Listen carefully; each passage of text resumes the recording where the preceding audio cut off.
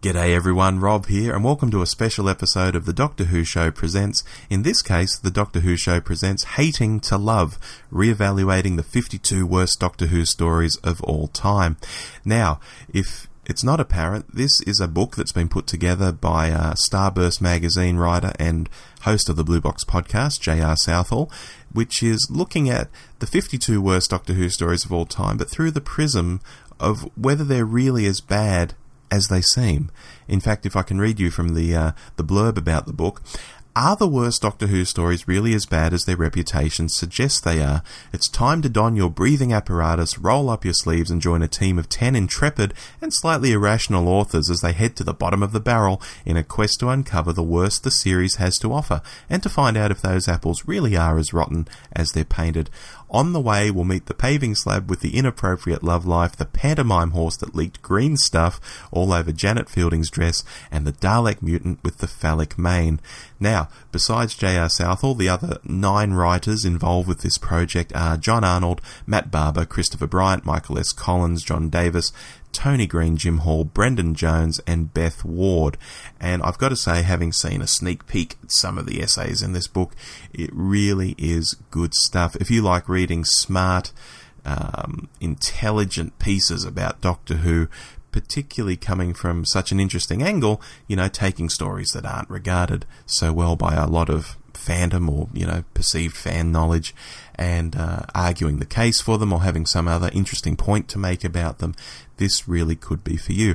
And what we have here now on the show is an interview I did with J.R. Southall in March of 2016, so gosh, almost a year ago now. At the time, the book was on its way to coming out, and you'll hear us probably talking about it along those lines, but a few changes in personnel in the background and some extra time to write some new essays was needed, and so the book is only just coming out now after the Christmas break, and that's fine. They've taken their time, they've put together a really great piece of work, and I hope you enjoy this interview if you've not heard it before, or even if you did back in March, you might want to reacquaint yourself with it and think about buying the book. If you do want to buy it, go to watchingbooks.weebly.com, that's wwebly.com, or if you're Facebook inclined, go to facebook.com/watchingbooks, and I'm sure you'll find your way to buying a copy, whether on the Kindle or a print edition from amazon.uk or whatever you like. Alright, I like to keep these intros nice and short, so without any further ado, here's me talking with J.R. Southall in March of 2016 about Hating to Love. Still probably the most comprehensive audio interview about this book that's been out there on the internet this past year. Anyway, here it is.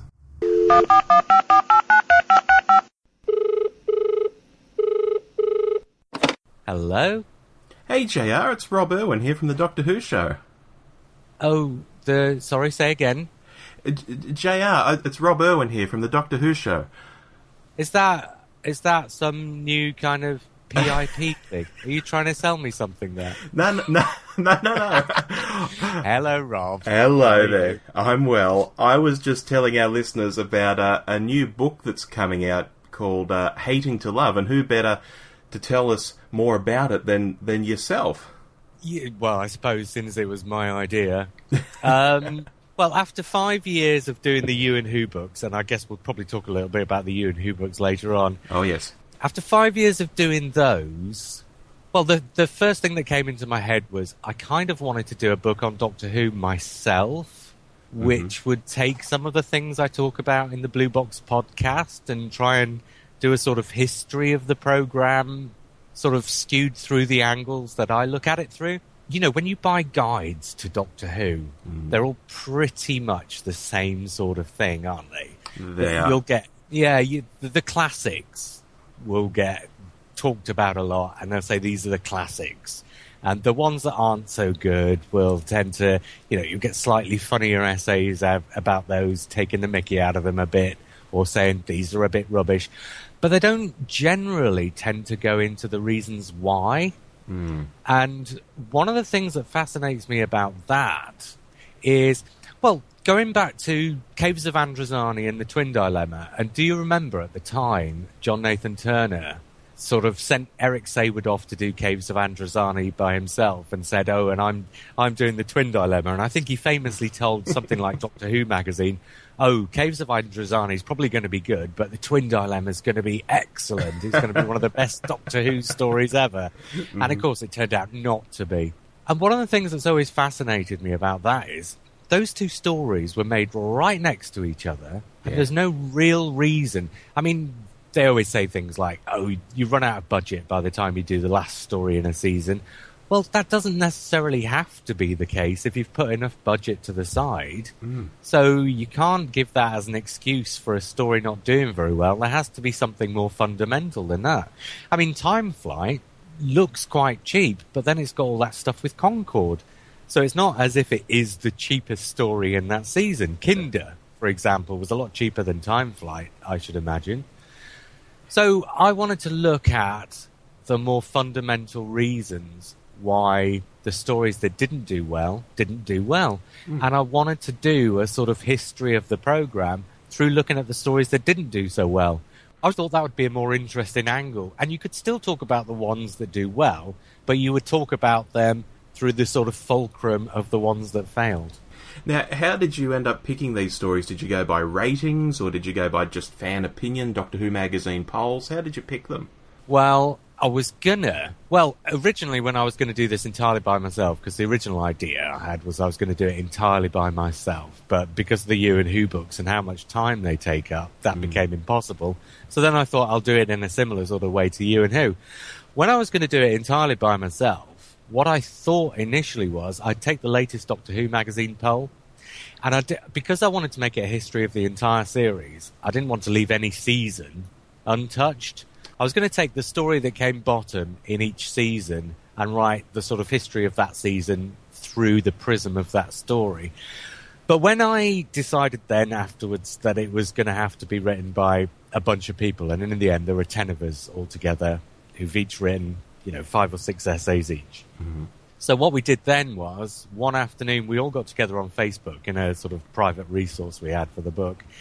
And what we did is we went through the seasons one by one and said, right, this is the obvious story for this season, but alternatively, we could end up writing about this one or this one, because for various different reasons, the story that comes bottom isn't necessarily always the one that you could describe as the worst of that season, if you know what I mean. Sometimes the one that comes bottom is bottom because it's not popular, but not necessarily because it's the worst. So we went through, because I should say, for anybody who doesn't realise, Hating to Love, the sort of tagline underneath is reappraising the 52 worst Doctor Who stories of all time. That's it. Which is a huge fat lie for many different reasons. But I thought it was a good tagline, so that's what we're going with. So then we sort of went through season by season and picked out one story, or sometimes two, because obviously there are far fewer than 52 seasons. So some seasons, especially the longer ones, the ones with more stories, we've covered by talking about 2 stories instead of just the one. Right. And picked out the ones that we thought would be more interesting to talk about, using that as the kind of definition for what we wanted to say. So we picked out stories. One of the stories we've picked out, for example, is Turn Left. Okay. Which is probably actually one of the more popular stories in that season, probably top 2 or 3. But by the same token, it's probably also one of the more problematic stories in that season. In other words, for various different reasons, I think Turn Left doesn't necessarily stand up as a good Doctor Who story.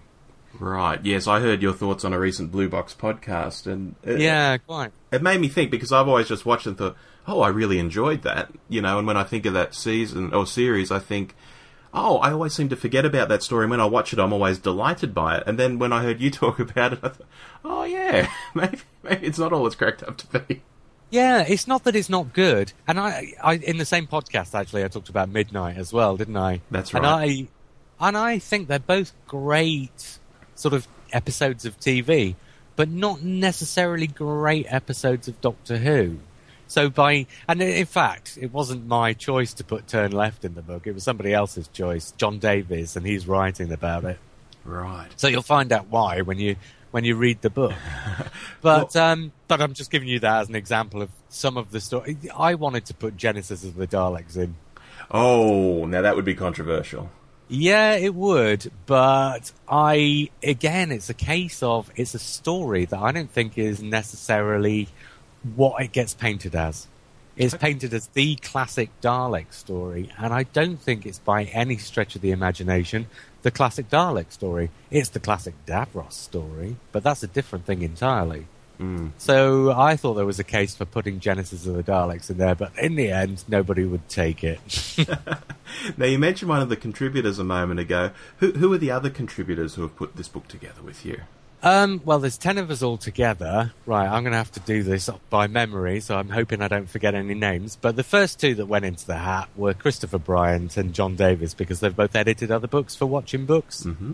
And John Arnold is also in there, and he's currently doing the Bowie book for us. Oh, okay. That is going ahead, is it? Yeah, so that'll come out later this year. So, other than John Arnold, we've also got Al No. Yes. Know him well. Yeah, and his essays are always fascinating, and they're also always very, very idiosyncratic. Yes. And I wanted to see, because I thought there was room in this book for a bit of experimentation with the authors, so I thought if I get Al No in and try and get him to write the kind of essay he doesn't normally write, then he might come up with something even more interesting than what he usually does. Oh, okay. So Al No's in there. Beth Ward's in there. Yes. Got Brendan Jones from Flight Through Entirety, because, I mean, you must have heard that podcast. Oh, of course, yeah. And in Brendan Jones, I kind of, listening to Flight Through Entirety, I kind of thought he's a bit of a kindred spirit. So, and he'd written for You and Who, so I thought, let's have him. And then there's a bunch of authors who had always been really good with You and Who, dropping in essays at the last minute when something else fell through, basically stepping up and helping out. So I've got people like Nicholas Hollins and Michael Collins, and they've always written great things for You and Who, so it was good to have them on too. Just trying to think now if there's anybody I've forgotten. I don't think so. I think that's all 10 of us. Oh, Tony Green. Tony Green, his essays for You and Who were always spectacular. Yeah. I mean, he's the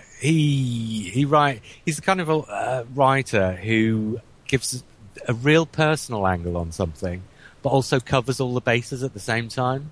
So he says all the things you want him to say, but he says it in such a way that he absolutely paints a picture of what he's thinking.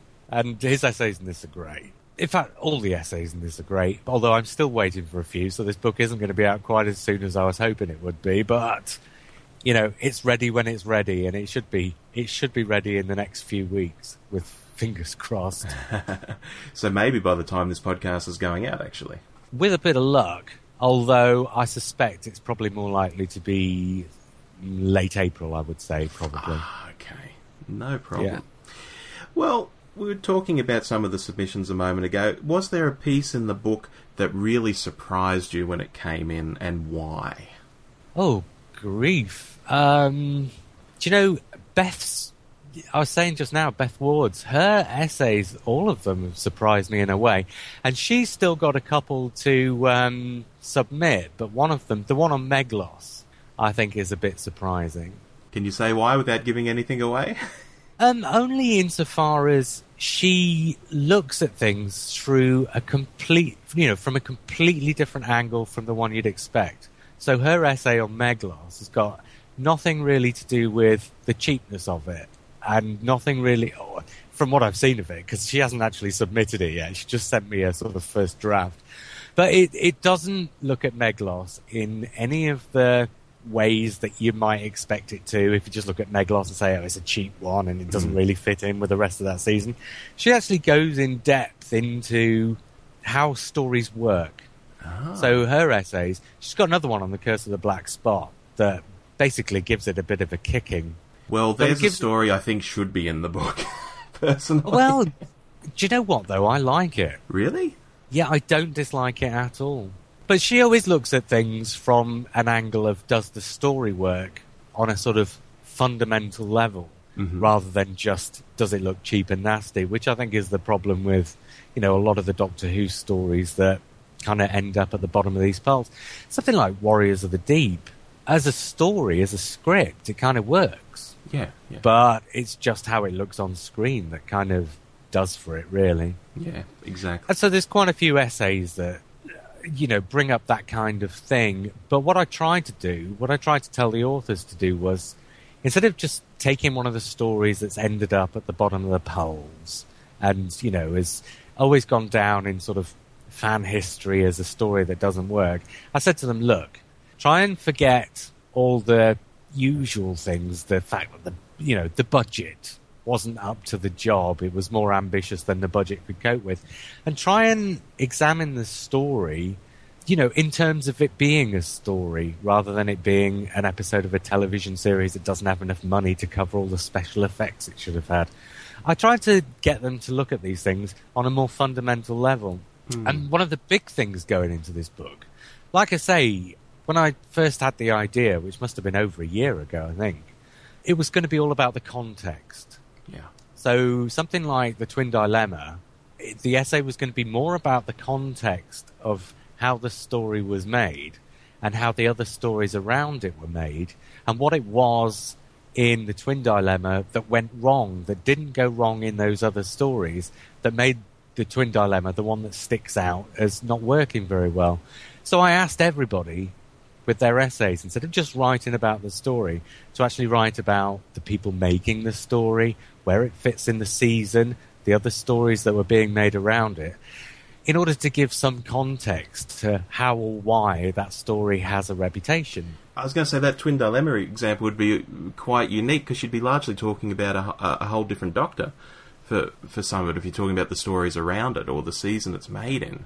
Yeah, but also what comes afterwards sometimes, although not necessarily. But yeah, in the season. And actually, not everybody's taken this on board, so all of the essays aren't quite like this. And the other thing was, I said to everybody, it's fine if you look at the story and say it is bad. On a sort of a fairly objective level, it doesn't work. I said it's fine if you reappraise the story and find it still doesn't work. This doesn't have to be a book with a bunch of essays in saying, actually, this story is better than you think it is. Although it's kind of mostly turned into a book which says all these stories are better than you think they are. But then, in a funny way, that's a good book to have because it could send people back to their DVDs of these 50-odd stories to take a second look and to think to themselves, okay, yeah, I can see what they were talking about. I can see what the people making this episode, this story, were going for, and I can see where it fails, but that doesn't necessarily mean that it's failed on every level. Sometimes these stories just fail on one level, and they're working on all sorts of other levels. Well, I think that's a nice segue into, you mentioned that Beth's piece does give Curse of the Black Spot a kicking, so it sounds like it does conclude that it's bad. You don't think that it's bad. You said there's a conversation to be had here. Why don't we go down that path for a moment? Oh, well, I was just going to say, well, it's kind of what I've just been saying. I said to Beth, like I said to everybody else, if you find that, you reappraise something and you think it has fundamental problems, say so.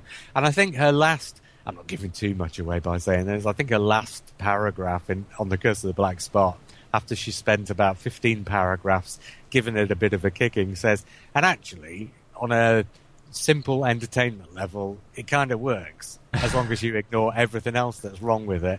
And, that I think that's the case, because, like I say, I actually find that story absolutely fine. I can see that it has certain problems, but this goes back to what I was saying about me not looking at the programme through a fan's eyes. My earliest memory is Planet of the Daleks. Yeah. And other than a few speeches at the end from John Pertwee about what it means to be brave, Planet of the Daleks doesn't really say anything. It's not like a Malcolm Hulke story that has a lot to say about politics and social politics. It's a story that is just there to be an adventure. And I think growing up with, the Target books, and my favourites of the Target books were Planet of the Daleks and Death to the Daleks and things like that, and the Robert Holmes Auton stories. Growing up with those stories, I was always happy for Doctor Who not to have something to say, just to entertain for 4 episodes or 6 episodes. And I think as a grown-up, you tend to look at Doctor Who and you tend to think that if it's not saying something, it's failing. Yeah, that's a good point, yeah. And I think one of the things that this book addresses is that, it's fine for stories just to be there to entertain for a few episodes, for a few weeks. As long as you don't go for whole stretches of the series where it has absolutely nothing to say at all.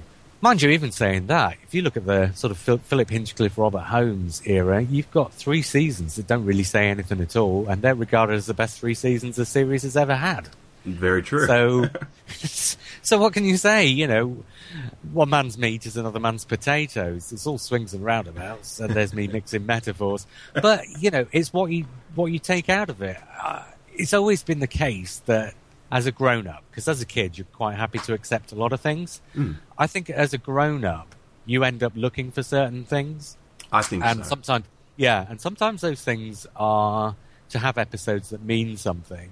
And sometimes it's to have an episode that works on an emotional level, especially these days in the new series, that works on a character level.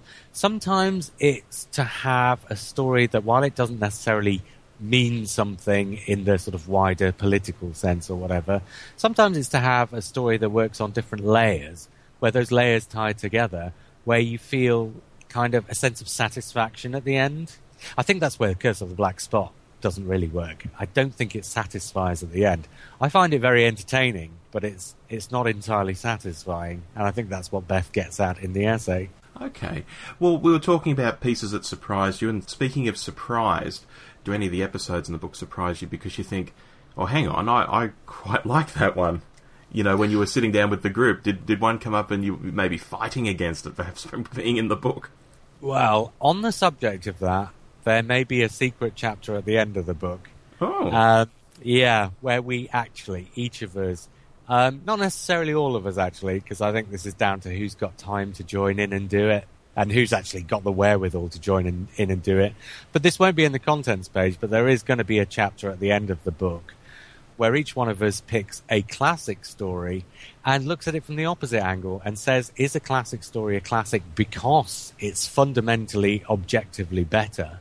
Or is it just because where it sits in the series, it sticks out? Caves of Androzani, for instance. I mean, this is my own personal opinion, but I don't think Caves of Androzani is a particularly good Doctor Who story. I think it's a great piece of television, but I think as a piece of Doctor Who, it doesn't really work. But I think because it's head and shoulders above everything else, in the period of across about maybe 5 years, I think it has a reputation that outstrips its actual value. So Caves of Androzani's in there. Not me writing about that one, funnily enough. But what we're doing is we're going to ask the question, does this story really deserve its reputation? And then look at the story and try and answer that. Okay. And earlier you mentioned, perhaps you would have liked to have seen Genesis of the Daleks in there. I mean, is that... Well, when I said it's not in there, it's not on the contents page, but it is going to be in the secret chapter. Ooh, that's an exclusive, folks. Yeah. Just getting back to the main question, though, I'm putting aside the secret chapter. Is there anything that, got in and you thought, oh, I wish it hadn't because I like it? There are lots of ones in there because of the way we did it, where we said we're going to have a story from every season, and sometimes the story that we pick is going to be the one that sticks out like a sore thumb. Well, not even like a sore thumb, just the one that sticks out a bit, rather than the one that's bad necessarily. So there are things in there like the Three Doctors and the Deadly Assassin, which, like Turn Left, we've picked for the book, not because they have necessarily a bad reputation, but because they're so different from what's around them that writing about them kind of illustrates something about what's around them. Right, okay. If you know what I mean. Yeah. So some of the essays attack things from those angles. And then there are other seasons where there isn't a bad story. Do you know what I mean? Season 7, for example. Obviously, we had to... If we were going to do a story from every season, we had to do a story from season 7, and patently out of those 4 stories it was going to be the Ambassadors of Death. So the Ambassadors of Death's in there, but I mean nobody's going to argue that the Ambassadors of Death isn't a good story.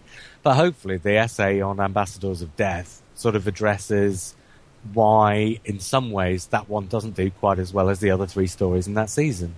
And, there are a bunch of essays like that, which have picked a story out that's not necessarily a bad story, but that just doesn't quite work as well as what's around it. Okay, it's very interesting. It's leading me to wonder what you might have written for the book. What stories have you tackled? Can you say? Oh, I'll tell you my 6 if you like, Please. if I can remember them off the top of my head. Well, one of them is The Enemy of the World. Okay. Well, the way it worked when we were choosing, what we did was, first of all of us sat and went through the stories and picked which ones we would cover. And then the following day, we went back in and, the way I did it was I got everybody to email me their choices in secret. And then I allocated backwards, trying to make sure everybody got what they wanted. Right. Because there were some stories where 3 people would put their name down for it. Yeah. But I made sure everybody in the book was writing about things they wanted to write about, and nobody got stuck with something they didn't. Mm-hmm. So although some people didn't necessarily get their first choice, if they didn't get their first choice, they got their second, third, fourth, and fifth. Do you know what I mean? Yeah, yeah.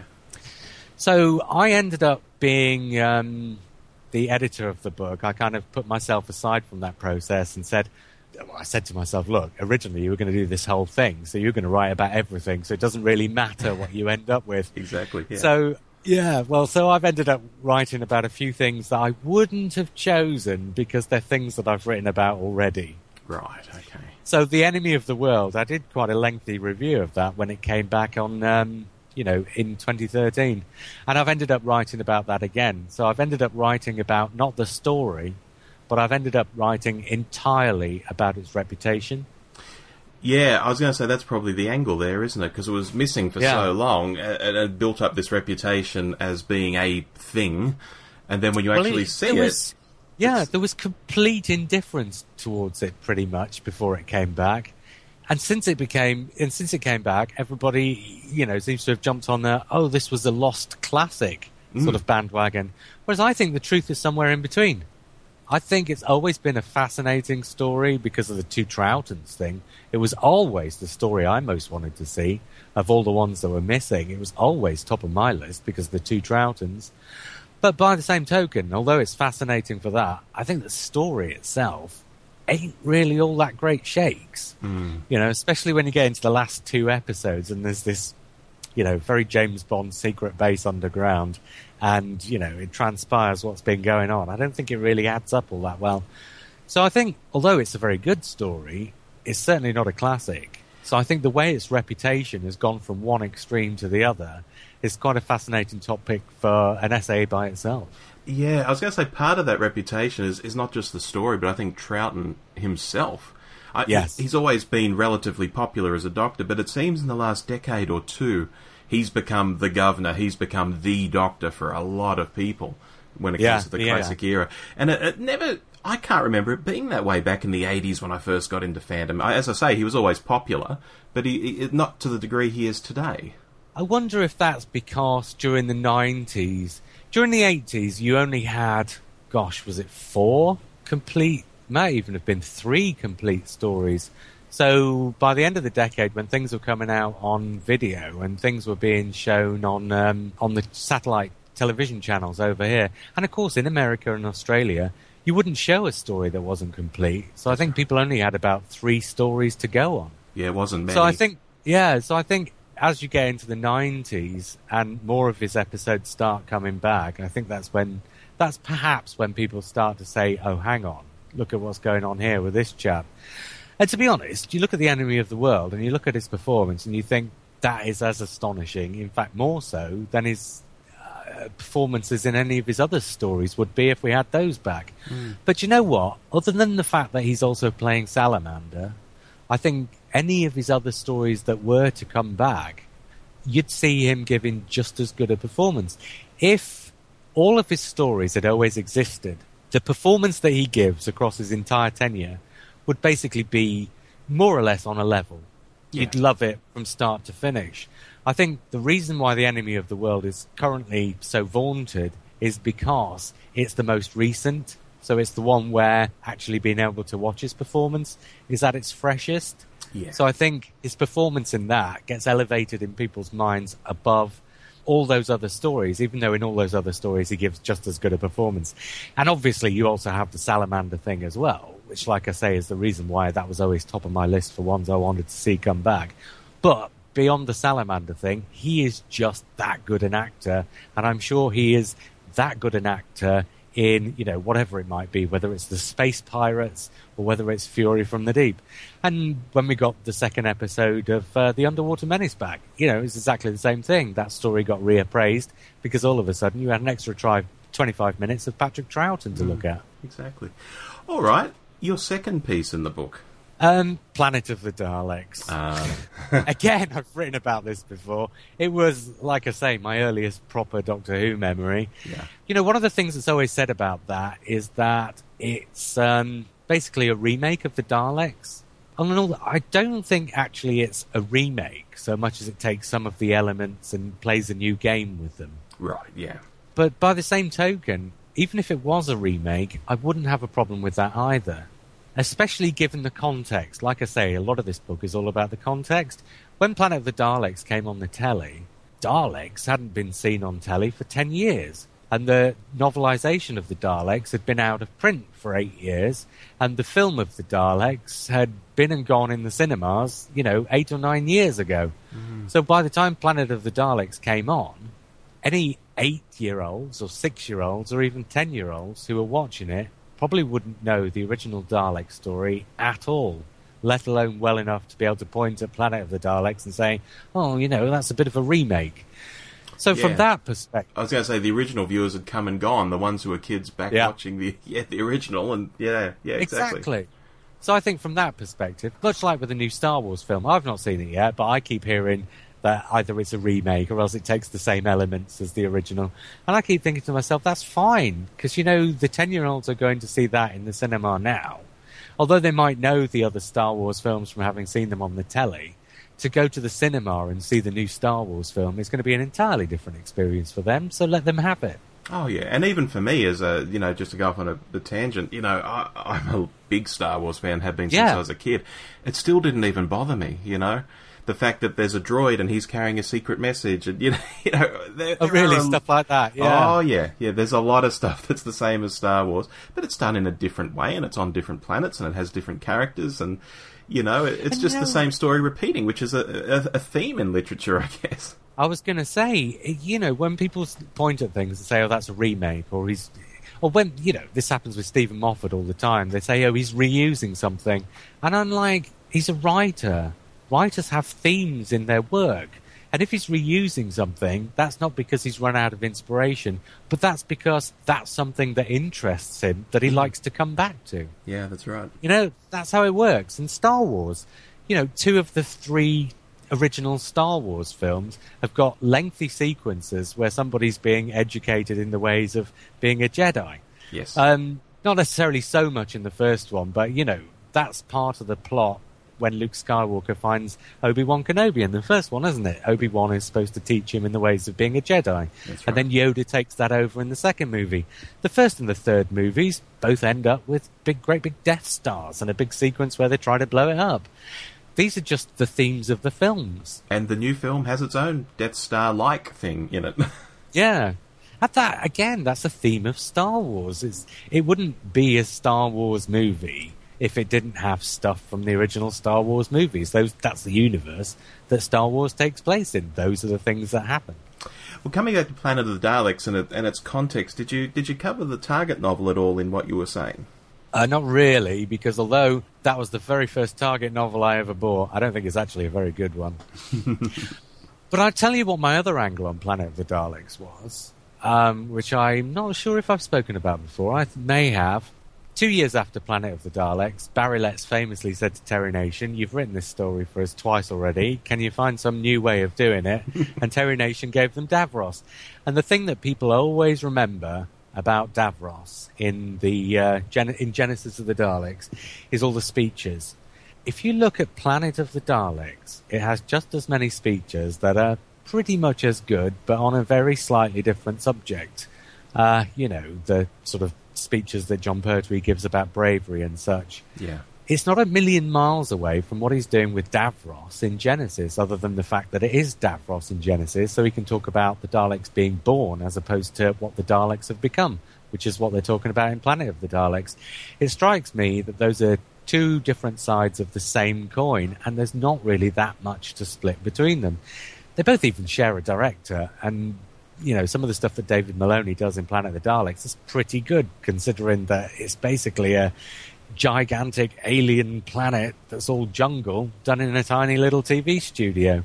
So part of my angle on Planet of the Daleks is this actually that much worse than Genesis of the Daleks, or do the two stories share rather a lot more than fandom would seem to think?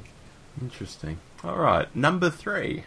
Delta and the Bannermen. Ooh. Now there's one I'm not fond of. I get that reaction so many times, and I sort of understand it, but I think Delta and the Bannermen is an absolutely lovely story.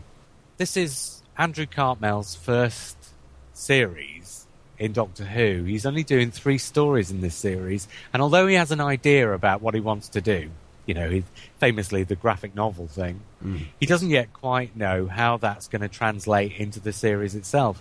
So if you look at Paradise Towers, Delta and the Bannermen, and Dragonfire, what you basically have is 3 different pilots for what Doctor Who will become. And if you look at the second series, you've got Remembrance, which is kind of more in the Dragonfire ilk. Yeah. And you have Happiness Patrol and Greatest Show, which are more in the Paradise Towers ilk. Mm-hmm. And you have Silver Nemesis, which is kind of more like Dragonfire, but has shades of Delta and the Bannermen. And then if you go to the third series, Battlefield through to Survival, he's pretty much settled on the sort of Dragonfire template. Yeah, yeah. So the sort of left field, sort of, what was the word that they used for those? The slightly oddball ones, the oddball stories. Yeah. By the time you get to season 26, the oddball ones have pretty much gone out the window. But Delta and the Bannermen, I don't think is either oddball or sort of neo-traditional. I think Delta and the Bannermen is something else entirely. I think it's a really lyrical way of looking at Doctor Who. It's like how can I put this? It's almost like a rustic Doctor Who story. It's almost like what Doctor Who would be if you took all the tech out of it. There's 2 aliens chasing each other on planet Earth, just like you had in, say, the 11th Hour, for example, where you've got, the eye in the sky chasing after the snake thing that hangs down from the ceiling. Mm-hmm. Whatever. There's been a bunch of stories like that. Delta and the Bannermen, you've got that, but that is so far in the background. It's got all this other stuff on top. It seems to be saying to me, let's take the idea for a Doctor Who story and let's build something entirely different out of those building blocks. And I think what it comes up with is kind of lovely in the way that things like Dad's Army are lovely. Okay. I think Delta and the Bannermen is the Dad's Army of Doctor Who. Because Dad's Army, essentially, if you were to say to somebody who'd never seen it, this is what this series is about, they'd think, oh, it's a war story. But actually, you watch Dad's Army, and it's not a war story at all. The war is so deep in the background of Dad's Army that there are some episodes of Dad's Army where you don't even think to yourself, oh, this is taking place during the war. It's about the characters. It's about the situations they get into. It's about, the silly things that happen. Delta and the Bannermen is a Doctor Who story where the Doctor Who is so far in the background, it's about the characters. It's about the situations and the silly things that happen. I think it's a lovely story. I think it sits apart from Doctor Who. So maybe it's not a very good Doctor Who story, which is why obviously it's in this book. But I think if you can look at it through unjaded eyes and just accept it for what it's doing, I think it's almost poetical in the way it looks at Doctor Who and says, right, this is what Doctor Who can do, rather than this being what Doctor Who should do. Very interesting. I think that'll be an interesting essay to read. Yeah, hopefully. I think we're up to number 4. The TV movie. I've done the TV movie. Okay. Again, this is one that I've written about before, so I didn't necessarily want to, but, it was one of the ones I was left with, so I was quite happy to do it. Look, the TV movie was supposed to reinvent Doctor Who for an entirely brand new audience who never heard of Doctor Who before. Yes. As much as there were Doctor Who fans in America prior to the TV movie, this wasn't aimed at them. This was aimed at the people who'd never heard of Doctor Who. And so, yet it starts with, I'm a Time Lord and my enemy's the Master, exactly. and I've been to Skaro, and I'm on this regeneration. It's like, what? My contention with the TV movie is that if you strip out everything up to the moment where the TARDIS lands in the middle of a sort of gangland heist sequence, a robbery, whatever it is, if you strip out everything that happens before then, you understand what's going on just as well as you would have done if you had all the explanations at the start, but you've taken out of it everything that would put off an audience who'd never seen the series before. Yeah. I think if you watch those first 5 minutes and you've never heard of Doctor Who, it's lost you and you don't care. I think if you start that movie, that TV movie, with, a sort of gangland sort of robbery taking place, a street robbery taking place, and all of a sudden this big blue box appears out of nowhere, and then this guy steps out of it, and they shoot him, and instead of dying, he turns into somebody else. I think you've got your casual audience absolutely hooked, wanting to find out what's going on. Instead, you have this ridiculously stupid sequence at the start of the film where there's a guy sitting in this great big cathedral-type space that you don't even know is supposed to be inside this blue box, telling you what's going on. Yeah. It makes no sense. Yeah, because I think what you're suggesting is more show, don't tell, which I would agree with as well. Yeah, and I think the TV movie, actually, in spite of the fact that everybody says it tells rather than showing, I think after those first 5 minutes, it does a grand job of showing rather than telling. It's just that those 5 minutes have told you everything it's going to show you before it actually does. I was going to say, did you happen to cover McGann's wig at all? No. No, there were the essays in this book could have been 10,000 words each if you were going to go into everything. So I think each one of them basically chooses an angle and runs with that angle for a couple of thousand words.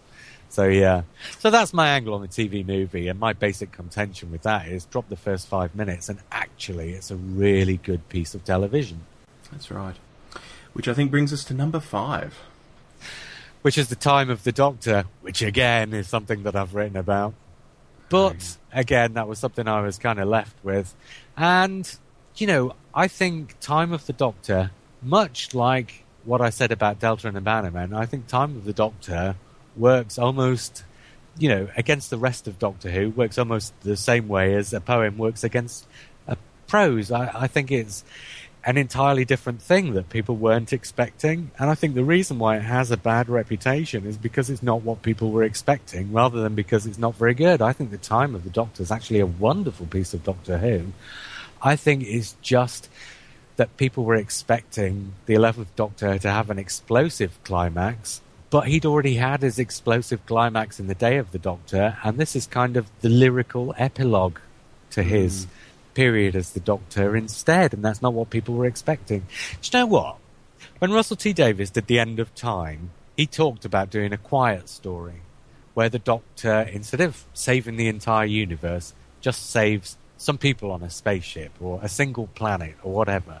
And he's just involved with a very few people, and it's a very quiet story, and he just saves a very few people, and at the end of it, it's that small thing, that small sacrifice he makes that causes him to change. That's right. It was going to be a family who had broken down in a car or something, like on a spaceship, a space car, perhaps. Yeah, and exactly. he got radiation poisoning from the engine. I'm vaguely remembering that. And then, in the end, he decided to do the most over-the-top Doctor Who story ever, because it was Tennant's last. And you know what? People bemoaned the fact that he hadn't done that, because that would, in a way, have reminded them of the Caves of Androzani, where it's a small sacrifice rather than saving the entire universe that causes the regeneration. Yeah.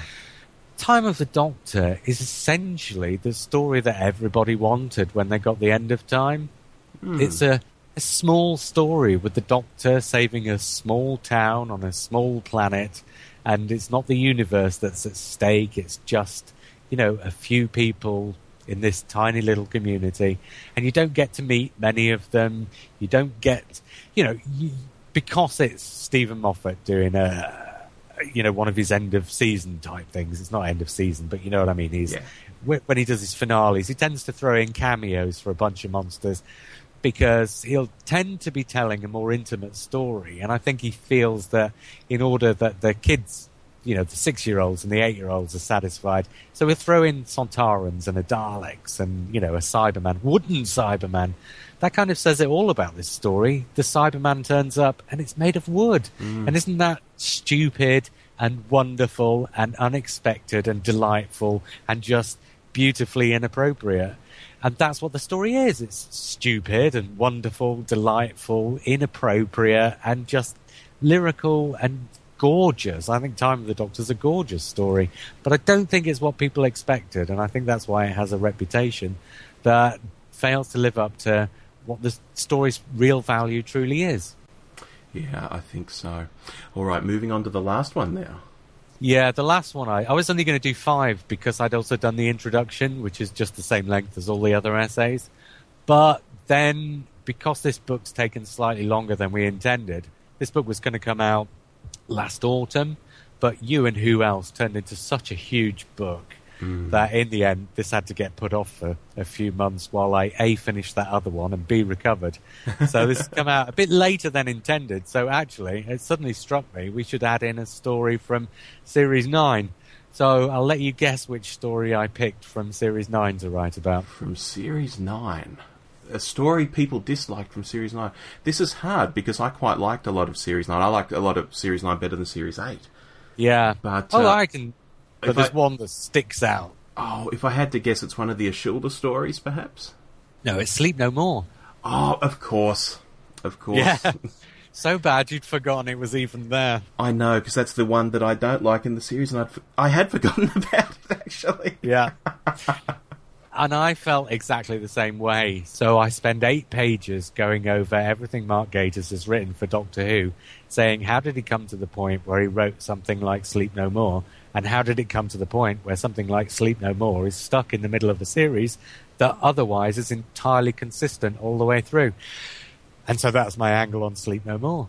Well, very interesting. Now, all along we've been talking about You and Who. It's been peppered all through this conversation, but we haven't really gotten into it. Now, I'll just say up front, for reasons of a full disclaimer, I am in the first You and Who book. I'm in You and Who Contact Has Been Made, both volumes, and I am in You and Who Else. So I have written for these books. Oh, yes. So I am fond of the concept. And you were on my shortlist for this book, except the shortlist was about 50 names long. I bet it was, because there are a lot of people involved in the You and Who books. It's kind of become not a family business and not a cottage industry, but you know what? There are a lot of regular people who love the concept so much they can keep coming back to it time after time. That's and right. Some people fall away and some new people come. So you always have a turnover of people, but with a lot of regular names. Now, that concept for the people at home, well, would you like to tell us about it? Maybe how it came to be. Yeah. Well, I tell you what, I'll try and give you the concept in a sentence. These are books about, not necessarily always Doctor Who, because obviously I've done one just on British telefantasy in general, and there's one on Blake Seven, and there are going to be others, one on David Bowie. The concept is kind of, you write about the thing that you've watched, but rather than writing about the thing that you've watched, you write about watching it. So it's an autobiographical description of the place you were in when you watched it than it is about the actual thing that you watched. It's not a review of the episode or the series or the book or the concert or the record or whatever. It's not a review.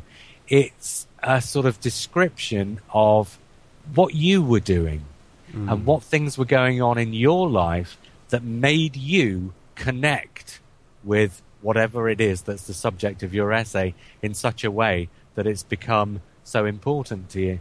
So if you're writing about, for instance, a particular Doctor Who story, you won't be saying, oh, I like this Doctor Who story because it's really good.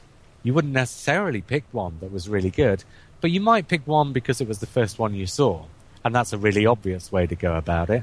But a lot of people have picked ones that were important to them for other reasons. There's one of the essays in Contact Has Been Made where somebody talks about his video collection, and this chap sort of fell upon hard times, and the one thing that became a sort of touchstone for him was his VHS collection that was in the basement at his parents' house. And when he was going through all sorts of struggles and troubles, he keeps talking about coming back and sort of paying a visit on his parents. And, the thing that would keep him happy is being able to go down to the basement and see that VHS collection and just pull a story out and stick it in the video machine and watch the story and forget about all his troubles for a couple of hours. And so he writes an essay about the story that he remembers pulling out and sticking on the video player. That's what these essays are really about. They're about the people rather than the stories. Yeah, and that's what fascinated me about the concept, because reviews are a dime a dozen. You know, we've also had stuff like the Discontinuity Guide that Paul Cornell did in the 90s with some other blokes, which sort of took it in a slightly different direction and covered things like, you know, fluffs that might be made in episodes and you know, bits of continuity and so on. And that's fun too. But that's been done as well. This is something completely new and different, and you get to sort of know people and hear a little bit of their life, a little slice of their life in these stories. Exactly, yeah. I mean, yes, everything else that's ever been written about the series has been already written. There's nothing new, really, to write about the series. And although when I write, you know, a review or anything, I try and find an angle that I don't think's been done before. Undoubtedly, it's just that I've never read it before. You know what I mean? Yeah. So when I came to doing the You and Who books, the inspiration for them, because this was before I was writing for Starburst magazine. Do you buy Doctor Who magazine? I do, yeah.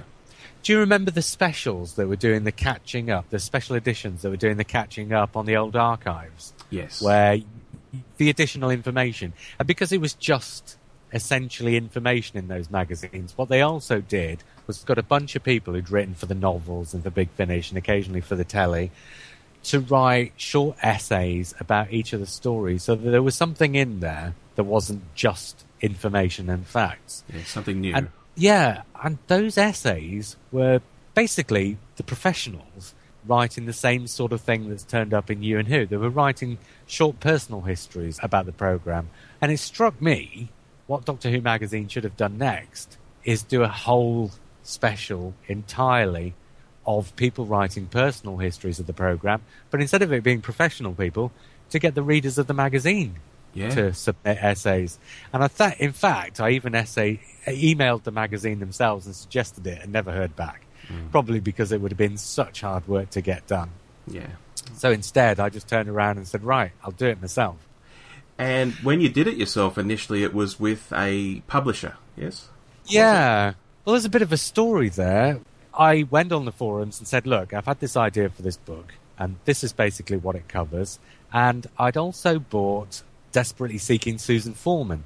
Do you remember? Which had been self-published. I do, yes. And I thought, well, if this is what the modern day can achieve, where you can self-publish, and although it doesn't look quite as good as a book that's published by a proper publisher, it's not so far off that it really makes a big difference. I thought I'll just self-publish.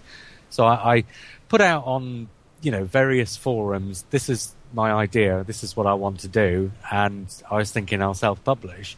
And within a day, I had an essay from Stuart Humphreys, also known as Babel Colour, who had obviously connected with the idea so much that he just sat down that very afternoon and written the essay. And I also had an offer from Hearst. He hadn't offered quite to publish it straight away, because obviously I don't think he wanted to put his money where his mouth was until he'd read it, but basically offered to help with publishing it. As it transpired, because the guys at Milk had seen the post and said to Tim, who had been publishing their books at that time, this looks like a really good idea, you should see if you can get something to do with this. So when it all fell through with Hearst, Milk were the obvious ones to step in and say, look, we'll just publish it instead. Because, you know, it was those guys who'd noticed it in the first place. So You and Who, and then You and Who Contact Has Been Made, both came out with Milk. But then Milk, since those two books have come out, they've kind of changed what they're doing, rather. They're more into biographies and books from the professionals these days. I think they also opened a shop front as well. Yeah, they've also opened a shop.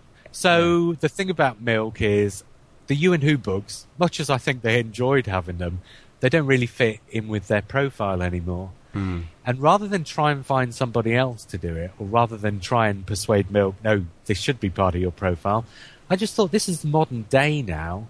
Rather than having books that are going to go out of print when these... Because we're talking small press publishing. We're talking, you know, not many hundreds of copies. Yeah. They're not going to print up 1,000 copies and have, you know, 700 copies sitting in a room somewhere waiting to be sold. And by the same token, if they print up 300 copies and they run out of 300 copies and they're selling maybe 3 a year, they're not going to print up another 100 to cope with the demand for 3 a year. Exactly. So when they go out of print, they're out of print, and that's it, the end of the story. And the 3 You and Who books, the 2 volumes of Contact and the original one, they'd all gone out of print. I just thought, modern day and age, you use a print-to-order service and you just publish them yourself. Yeah. And initially, watching books, because I formed this thing called Watching Books because I knew that if you went on an author's page on Amazon, you wouldn't necessarily be able to see all the You and Who books there. Because, for example, Christopher Bryant's name is on one of the volumes of Contact Has Been Made. So if you search for me, you wouldn't get Contact Has Been Made Volume 2. So I thought, right, you need a place to sort of centralise all this so people can find everything. So I created this thing. I called it Watching Books. And it's basically just a little website where you can go and you can find all these books. And so originally that was formed just to reprint the ones that already existed. But I already had an idea in mind for a third book that I wanted to do, which is You and Who Else. Because my own trajectory, I thought each book should be bigger. The idea should be bigger. So the first You and Who is just general essays about Doctor Who, because I didn't have the confidence nor the profile to get essays on every story for the first book. Yeah. So the first book is just essays on Doctor Who. The second one is an essay about every single story and a load of spin-off stuff as well. The third one, I thought, you've got to go bigger than that. So it's the whole of British telefantasy. And sometime later this year, I'm planning to start work on the whole of British cult film. Ooh. So my trajectory is that each book I do should be bigger in some way than the last. Not necessarily a bigger book, but a bigger idea. And then I think that's where my own trajectory will stop. Well, I was just going to say, you may say not a bigger book, but I can see those books from where I'm sitting. They're laying on their sides at the moment. And the first book is about half the size of one volume of Contact. And if I put both volumes of Contact together, they're about the same thickness as You and Who Else. So, yeah. So they are actually turning into bigger books, but that wasn't necessarily the idea. It was just the idea of behind the book, the concept for each book had to be bigger. Because it's always been something with me that I think if you do another thing that's like something you've done before, in some ways you have to better what you did before. Yes. Rather than just doing, the same again or whatever. So although I think it's really nice that we're also doing books like Chris Bryant's currently doing the Target books and John Davis did the Blake 7 book. So although I think it's great and it's proper and it's right that we're doing these kinds of things, on a personal level, that's something that I wouldn't necessarily have an interest in doing myself. So it's nice that we're spreading out. Now, again, just looking at You and Who Else, it is the size of a small brick. Certainly it can't double in size, but I don't think it needs to. I think this size, there is just so much. I'm flicking through it now. There's so much in there from so many different people and so many different things. You can't flick to a random page and find something amazing. It's a real dipper-inner, actually, isn't it? Yeah, that's how I treat them. Yeah, I don't think you could really read these things cover to cover. Certainly not now, not with You and Who Else. You probably could with the Doctor Who ones, but no, not with You and Who Else, I don't think you could. And I suppose one of the ways you could criticise it is saying there's too much in there and you should cut out the flab and just leave the important stuff. But this is one of the joys of self-publishing, is that you can just say, look, no, it is the size it is. It covers what it covers, and it has all these essays in by all these different people. If somebody's enthused enough to want to write for it, then, unless what they write is absolute drivel, I think there's a place for them in there. And the thing about all these essays is, and I think this is true even if they're talking about stuff that hasn't happened to you, I think the emotional connection is going to pretty much connect with anybody who's going to read the book. So even if they're writing about a series you've never seen and they're writing about it in terms that don't relate to your life, I think on an emotional level, what they're writing will connect with you in that way. I was about to say the same thing. Even in terms of where it's not a series I've seen, but the way they're reacting to it is how I've reacted to another series. It's like, I get that exactly. And then it makes me curious to go and watch that series, because I think, well, if they like it like that, maybe it's worth my time, so it's useful in that way. Oh, yeah, absolutely. Coming back to going with a publisher or being self-published, are there pros and cons to either that you've come across? Oh, being with a publisher gets you a much higher profile and you'll sell a lot more copies. Simple as that. Okay. But being self-published, the pros of that is it stays in print, and that's a big thing. And you get to be in control of how much money you make and where it goes. I mean, not that I'm saying I've ever had any problems with that. Obviously, Milk, absolutely fastidious about those things. But you know what I mean? I can choose the charity that gets to benefit from these books, and the way it works is slightly different now from the way it worked before. But you get to be in charge of that, and you get to set the pricing structure. So you get to be in charge, and you get to make sure that everything runs the way you want it to run. Because Milk were exceptionally good about the 2 You and Who books that they did. You and Who and Contact Has Been Made. But another publisher might well have said to me, You and Who Else, strip it of half of its page count. Exactly. And I would have said, stripping it of half of its page count, you might be able to then bump up the price so the charity gets an extra 50p per copy that's been sold. But I don't think you'd sell anything like as many copies, because I don't think you'd have the enthusiasm for it as you do when you've got 150 different people writing for it. And, however many people are reading it, everybody who's reading it is pretty much reacting the same and saying there's such a breadth of variety of experience in this book. You have to really immerse yourself in it, even if as a dipper-inner, in order to sort of fully get the emotional impact of what's happening with the essays. Yeah, and not just the breadth of the experiences, but the breadth of the stories, because each essay is on a different show. If you lose an essay, you lose that show. Well, exactly. That was something I didn't want to do. There are, I had a great big list. You saw the list of things that I would have quite liked the book to cover. And there were, I think, something like maybe a dozen things on that list that didn't get picked up. But all the really important ones did. And most of the less important but more interesting ones did too. So I don't think there's many things that didn't make it into the book that really needed to be in there. I think with something like 150 different TV programs covered across 60 years, I think we've pretty much covered most of the bases that people would have expected. All right. Well, look, as we come to the end of the interview, I'm going to ask you probably the hardest question. Oh, my God. Do you think these questions haven't been hard so far? These were easy in comparison, and you'll know why when I ask the question. And the question You're not going to ask me to choose my favourite baby.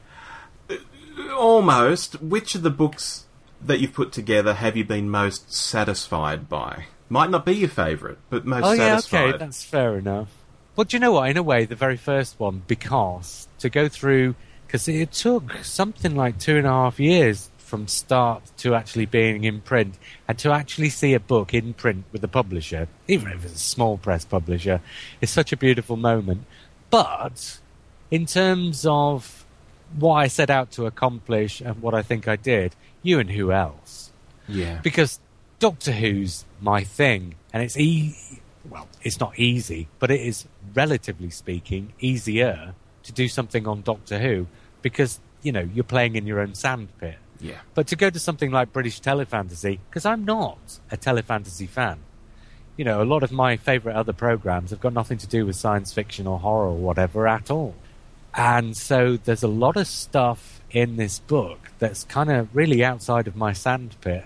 But I wanted to do it because I just thought that after you'd done Doctor Who, this was just the next logical step. Right. And I also knew it would strike a chord, so that because obviously you're also thinking at the same time you want to sell as many copies as possible so you can make some money for the charities. So, that was the other thing you're thinking about. So I knew it would strike a chord. So this was something I wanted to do, even though it was going to be a lot less easy for me to do it. And the size of it as well, because I wasn't expecting it. I thought I'd maybe get 100 essays. I wasn't expecting nearer 200. So the size of it and the fact that it was a lot more of a stretch for me to work on means that when I got to the end of it and it came out, and I think it's a damn good book, You and Who Else is the one that probably has brought me the most satisfaction. Right, yes, because it really is, listeners, the size of a small brick. That is not actually an exaggeration. Yeah, and it's the same colour as well. Yeah, well, if you live in a reddish brick house, yes. Yes. When you were talking there, I was thinking, when you were going through the essays for You and Who Else, were you consciously thinking, oh, here's a show I've not watched, or here's a show I have watched, and could you even throw a percentage at how many you had and hadn't watched? Oh, I've watched fewer than half of them. I'll tell you that. Wow, okay. Probably, maybe it's about 60-40, something like that. Perhaps even higher. I couldn't say. But yeah, there were a lot of essays talking about things I didn't know. But what I would do before I sat down and read each one, I would open up pages for that show on IMDb and Wikipedia, and I'd familiarise myself with everything I needed to. And then as I was going through the essays, every time a character name or an actor's name came up, if it wasn't something I knew, I would check, for the spelling and to find out who it was and to make sure that what the person was writing in the essay corresponded with what was on Wikipedia and IMDb. Just because, that's kind of what an editor has to do anyway. Yeah. But also so that even though I'm reading about TV series I haven't watched, for those 60% or whatever it was, I've read enough of it by this point that I'm familiar enough with what the concepts are that I can see that what the person's writing in the essay corresponds with what somebody who's reading the essay, who will have seen the programme, will be thinking about. Yeah, and you can see, listeners, why it was a hell of a lot of work, because not only is it a big book, but you're also doing that for the essays, which you wouldn't be necessarily doing for Doctor Who, because you just know it. Yeah, exactly, yeah. Oh, God, 175 essays, and I've got to say, they probably took me, an hour each to go through, even if they were the really simple ones, and some of them will have taken me 2 or 3 hours. Yeah, but all for a good cause. Well, yeah. I think was it Ian Martin from our show who suggested the cause for You and Who Else? Yeah, he kind of was. He'd suggested that for something else, but we carried on. It was the 10th anniversary of Rose being on the telly. Ian Martin just emailed me out of the blue and said, do you know what we ought to do is have a thing on Facebook where everybody watches Rose at 7 p.m. on the 10th anniversary and donates a tenner to charity. And I said, do you know what? That's a really good idea. Why don't you just, make a page for it on Facebook and go for it? And he said, well, yeah, if I did that, probably about 3 people would do it. But he said to me, if you do that, you'll get lots more, because this was before Ian was doing the podcast and I was doing the podcast and I was writing for Starburst. So, I'd probably reach more people. Of course. And so I said to him, okay, let's do that. And I set up a page for it. And I said, right, what charity will it be? And he said to me, well, what was the charity, because 10th anniversary of Rose, that Russell T Davies chose for when he was appeared on the Toby Haydock Who's round? And he said, I think it was the Terence Higgins Trust. So I wrote to Toby and said, what was it? Was it Terence Higgins? And Toby wrote back and said, yeah, it was Terence Higgins. And so we said, right, for the Terence Higgins Trust. And then the morning after, we got about a dozen of us, I think, got emails from the Terence Higgins Trust saying, right, we got £500 of unexpected donations last night. Did something happen that we don't know about? Wow. That's awesome. So apart from the fact that it was lovely to realise that just something so simple on Facebook had raised, not all of that £500, but certainly a large percentage of it. And then that very same night, I didn't actually watch Rose at 7 o'clock because I was busy doing something else, which was launching the book, You and Who Else. So when I launched the book, it struck me, well, with timing like that, the charity for this one had to be Terence Higgins Trust. Yeah. So yeah, indirectly, Ian Martin suggested the charity. Awesome. Well, look, thank you so much for joining us today on the show. It's been really good to go back over You and Who Else and the other You and Who books, and of course the new book as well, Hating to Love. I know I'll be picking up a copy as soon as I can. Late April, you're thinking? Yeah, certainly before the midpoint of the year. I'm not sure how quickly these essays are going to come in. I'm assured they're going to be in within the next sort of 2 or 3 weeks, but we'll see.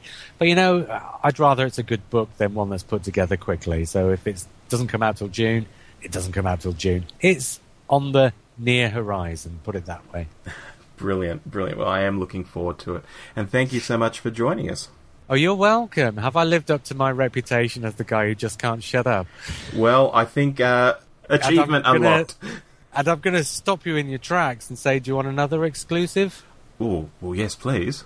Well, after Hating to Love comes out, and I'm not looking at getting this out until about a year later, but using some of the same people, but not all of them, because it's a slightly different angle, so I'm going to try and choose the people who I think can cover that angle more thoroughly. So it's going to be another book in what might turn out to be another series of books along similar themes to one another, but this time, instead of looking at the 52 worst Doctor Who stories, we're going to be looking at the most influential Doctor Who stories. Interesting. It's going to be called Stitches in Time, and it's essentially, I think the number's going to be around 35 or 40, but it's going to be the 40 stories that had the biggest impact on the series in terms of introducing themes, or establishing themes, I should say. Because it's not necessarily going to be the first story in which something appears, but it's going to be the story in which that thing is consolidated so that it becomes a part of the series. So that's going to be another book following this one, Stitches in Time, probably in about a year's time. That sounds very interesting too. You've got me hooked, JR. Well, I hope so, yeah. But I just sort of set that wheels in motion on that one this week, so I thought, oh, that's got to be the way we finish the podcast tonight. Well, you've heard it here first. Thank you again so much for taking the time. It's quite late at night over there in the UK and early in the morning here. Thanks for having me on, Rob. It's been an absolute pleasure. Always good to chat. You too. Cheers, then. Okay, and there you go. Hating to Love, re-evaluating the 52 worst Doctor Who stories of all time. Did you enjoy that interview? If you did, you can always write to us at hello@thedwshow.net and let us know. If you've read or are about to read Hating to Love, you can tell us all about that too. My thanks to J.R. Southall for doing that interview with me in March of 2016. And again, if you want to get your hands on Hating to Love, go to watchingbooks.weebly.com or facebook.com/watchingbooks and you'll find all the relevant links to doing so. Alright, that's me done. I'm out of here. You'll be hearing from me again next weekend with a new episode of The Doctor Who Show. I'm sure our other contributors have all sorts of stuff up their sleeves as well. It's a very exciting 2017 to come. Thanks for listening, and I'll see you next time.